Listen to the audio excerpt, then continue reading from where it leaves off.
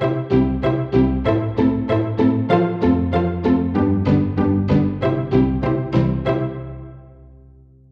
and welcome to the summer conclusion of Series 5 of the Family Law Podcast. I am Mark Ablett. I am thrilled to be joined today by Sadie Glover of BP Collins Solicitors, and perhaps more importantly, author of the recently released Practical Guide to Short Marriages for Family Lawyers, published by Law Brief Publishing. Sadie's marriage with family law, though, is far from short. She's a partner with BP Collins with 16 years of experience of advising clients across the range of private family law matters. It's very exciting to have her on the podcast. Welcome, Sadie. Oh, thank you, Mark. Thank you very much for that kind introduction. Oh, that's all right. And obviously, given the subject of your book, we're going to be talking about special contribution in long marriages. And no, I joke. Obviously, we're talking about short marriages. Listeners will know that short marriages are still a difficult area. Do we take out what we put in? Do we share? Do we ring fence more strongly? Well, frankly, if you want to know, keep on listening and buy Sadie's book. So, Sadie, I'm going to start with the bleeding obvious. When we say a short marriage, what do we actually mean? Well, there's no standard legal definition of a short marriage, but I think it's generally accepted that a marriage of sort of 5 years or less would be regarded as being short. As you know, the duration of the marriage is just one of the limbs of the Section 25, the Matrimonial Causes Act the court must consider as 25(2)(d), and so it's relevant for those purposes. And of course, we're not talking about everything's a scale, right? We're not talking about there's a different approach if it's 5 years and a day. It's all relative. It's all relative, absolutely. And if we talk about marriages, often a debate I find myself having, I have to say, are we talking about from date of marriage or earlier? Well, no, I mean, we're talking about from the date of cohabitation, effectively. The case law has really sort of evolved over the years from sort of pre-White era to more recently. It is generally accepted now that periods of cohabitation will be added to the length of the marriage where parties move seamlessly into marriage from cohabitation. And there's quite good authorities to that effect. GW and RW in 2003, the court effectively said it'd be unrealistic not to include periods of cohabitation in the duration of marriage. And likewise, periods of defined formal separation ought not to be included. And I think in that case in particular, one cancelled out the other. So it was all neutral in the end. The principle was compounded in CO and CO in 2004. And then in more recent case law in Lawrence and Gallagher, 2012, I think. Mind you, that's not so recent now, is it? And that is in the context of civil partnerships. So, and that involved a partnership of 11 years prior to. It makes sense, really, doesn't it? Because we're really looking at a period of financial intertwining. And obviously, once you start living with someone, generally, you become financially intertwined. Well, absolutely. And if there's sort of no change between the relationship from when you cohabited to when you married, then why shouldn't it all be regarded as the same, effectively? Absolutely. So we'll talk about capital, I think, just to start with, really. And we'll keep it broad brush. But does the court have necessarily a different approach for short marriages versus long marriages? We can talk in big money senses first, I think. Yeah. So I think certainly my interpretation is that the approach to each case must absolutely be the same, albeit the outcome may be slightly different when dealing with a short marriage, because the court always has to apply the Section 25 criteria to each case, as I said earlier, and duration of the marriage is just one of the limbs of consideration there. I suppose there's in your book, which I read, it was very enjoyable to read, I have to say, really easy to read. You talk about Foster and Foster 2003 case. Interesting one, because I think it's a Court of Appeal judgment, but really dismissing an appeal and sanctioning an approach from a district judge, but not really adopting that approach itself, where they effectively got out what they put in. I mean, is that something that you see with short marriages, where there's enough money to do that? Yeah, I mean, I think in the case of Foster and Foster, the court really sought to apply the white principles, the white and white principles to that case. So it involved husband and wife in their early 30s with no children. And I think they've been married for 4 years. Both parties worked throughout the course of the marriage, with the wife earning more than the husband.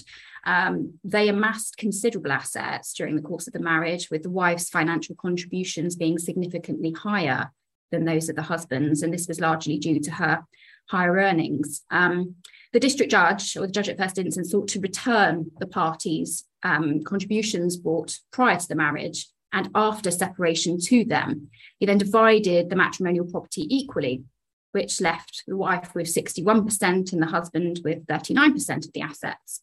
The wife then appealed on the grounds that the judge didn't give enough weight to her matrimonial contributions. The circuit judge then allowed the wife's appeal and increased her share to 70%, reducing the husband's to 30%. So perhaps unsurprisingly, the husband then appealed to the Court of Appeal.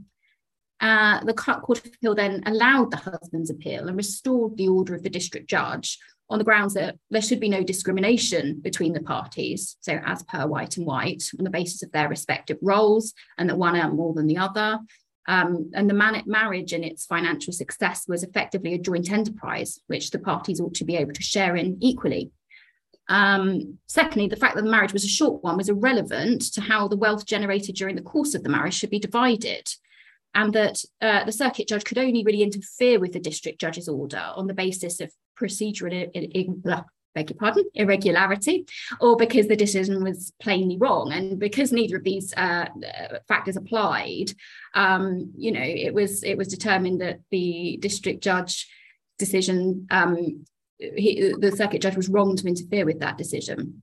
Yeah, and you see that logic really. It's at the core of Mr. Justice Mostyn's judgment in E&L, isn't it? That share the matrimonial bequest. Yes. And that's how you reflect the duration of the marriage point, because if it's shorter marriage, the matrimonial bequest is going to be smaller. Absolutely. And yes, I mean, that's exactly what Mostyn sought to do in E&L. I suppose the only problem is, I said we'll talk about big money cases, but day to day we all see needs cases much more frequently. Is it fair to say that the length of the marriage starts to become a bit academic, where it's a needs case? If you've got a 2-year marriage and there's not enough money to go around, are we really going to be focusing on sharing principles? Well, yeah, I mean, I think as per Mostyn in E&L, he said that the duration of the marriage impacts forcefully and directly upon the assessment of needs. Needs are likely to be less generously interpreted, and standard of living enjoyed during the marriage is likely to be less persuasive when the marriage is short. Of course, this is in terms of sort of big money cases. And, again, he said in FF and KF that the court has an almost unbounded discretion when it comes to needs. And so, save in cases of real hardship, needs must be causally related to the marriage. But you're quite right, in sort of short marriages where there isn't enough to go around, and obviously, needs are going to be the most magnetic factor. Yeah, but I think it is interesting, as you say, it's needs are such a flexible concept, and we see varying attempts to redefine needs in juicy correspondence files and that kind of thing.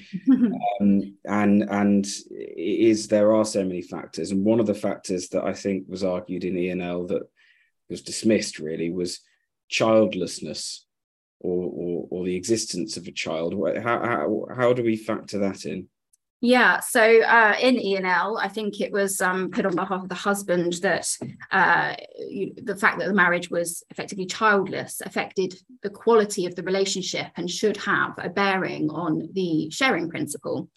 Mostyn was decidedly unimpressed by that argument and said that, in fact, that approach would be discriminatory. Clearly, the presence of children in a relationship marriage will have a bearing in that their future needs have to be met.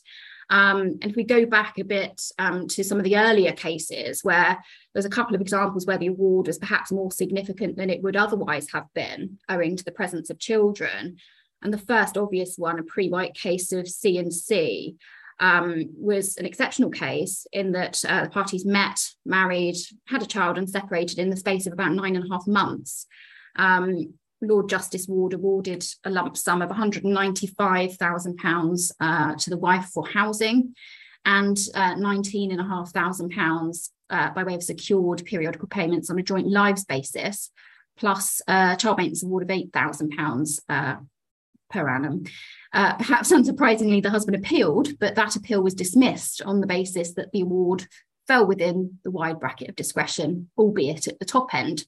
And we had a sort of similar situation with Mr. Justice Mumby in B&B in 2002, where again there was a short marriage, but he found that the wife would effectively have to contribute to the marriage for the next 2 decades in bringing up the child, and her earning capacity would therefore suffer. And she was awarded significant periodical payments on a joint lives basis and a lump sum for housing. I suppose the tension is, of course, is that you're looking at the sharing principle. One of the things that really backs that up is that it's presumed that each party makes an equal contribution, be it economic or non-economic. And the classic argument for a non-economic contribution is, well, I've raised the children while you've gone off to work, and that, well, frankly, is arguably harder, but certainly equal.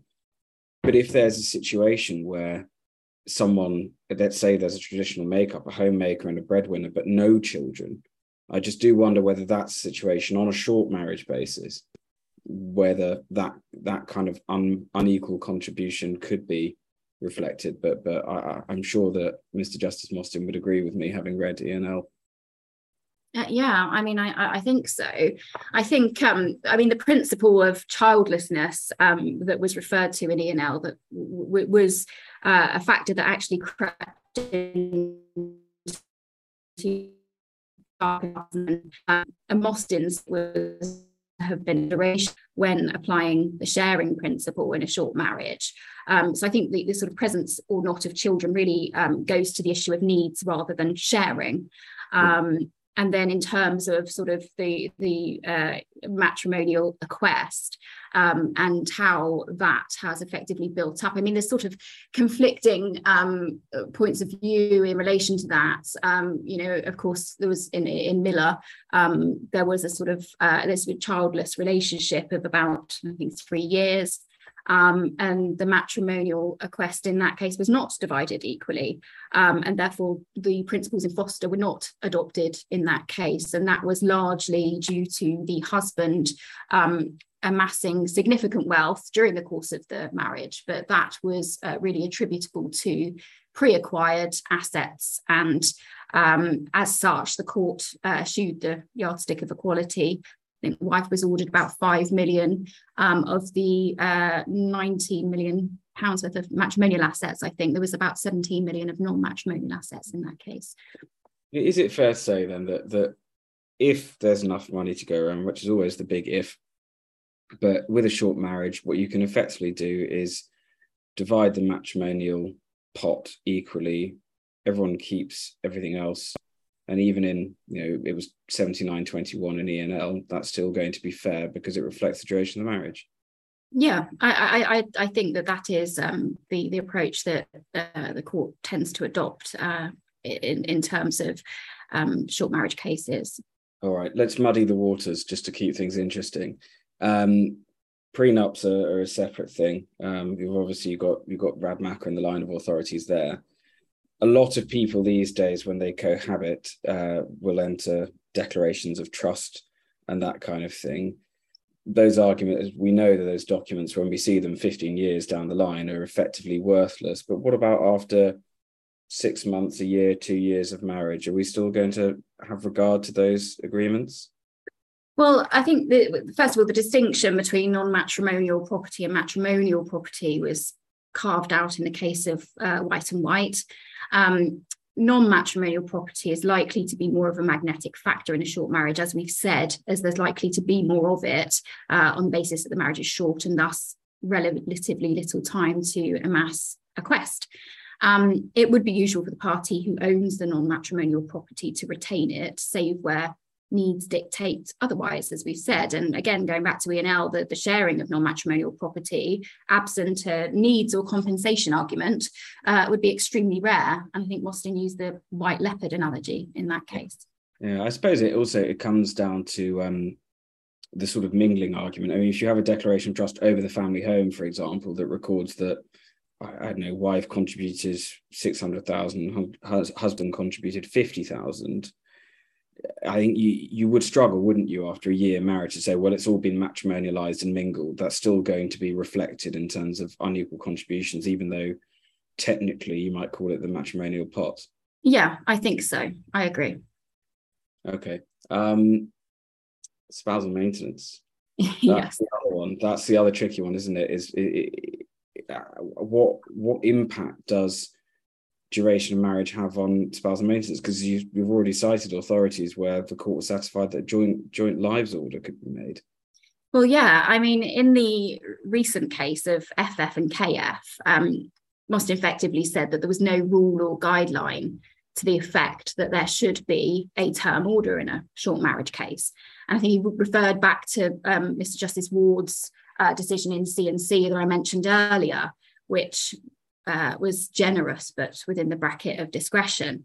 In FF and KF, this involved a short marriage of about 2 years, but the relationship, I think, spanned over around 9 years.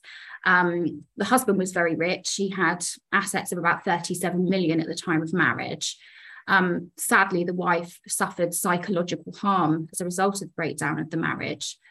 The wife was ordered 4.2 million. So she had a fund of 2.3 million to buy a flat in Marylebone and 1.34 million representing a Duxbury fund for a term of years. The husband appealed that decision on the basis that he felt that the wife's needs were overly assessed, as it were, particularly in relation to the maintenance point. The appeal was dismissed. And Mostyn said that there is an almost unbounded discretion in respect of the needs principle. In this case, the term of years was right and uncontroversial. And in fact, had the marriage been longer, he would have made an order on the lifetime Duxbury basis. So I suppose it comes back to that question that I think you mentioned earlier of the causal connection between needs and the marriage. Yes, absolutely. But even Miss Justice Mostyn's comment there that if it had been a longer marriage, she would give a lifetime order, sort of suggests that the duration of the marriage is still impacting on his assessment of needs or the responsibility of the breadwinner to be that provider. Yes, I mean, that would seem to be the case, and as he echoed in the E&L, it has a forceful impact to the duration of the marriage. Does have, and he said in FF and KF that needs is effectively a term of art, and I think he sort of referred back to the cases of Mills McCartney and Jafali and AAZ and BBZ, in which in the latter I think the needs award was 224 million, and clearly, as he noted, nobody needs 224 million. It's really just a case by case analysis. But the main factors to consider are the extent of the payer's wealth, and I think that sort of plays in with FF and KF, the length of the marriage, the applicant's age and health, and the standard of living enjoyed by the parties, although the latter can't dominate the case. No, because that's the thing, isn't it? You can if you're spending £100,000 a year on handbags for 10 years, it's very different to spending £100,000 a year for 1 year and then expecting that to be artificially maintained. Yeah. Right. All right. Well, look, I don't really want to ask any more questions as much as I could, because it's spoilers for your book, and we have to leave something for the readers to read. Thank you, Sadie. Thank you so much. It's been a real pleasure having you on. Oh, thank you very much, Mark. I've really enjoyed speaking to you. Good. We aim to please. And listeners, we may have one more episode for you to sneak into this series if it doesn't evaporate in this relentless heat. But otherwise, thank you for listening throughout the series. We'll be back later on this year for Series 6.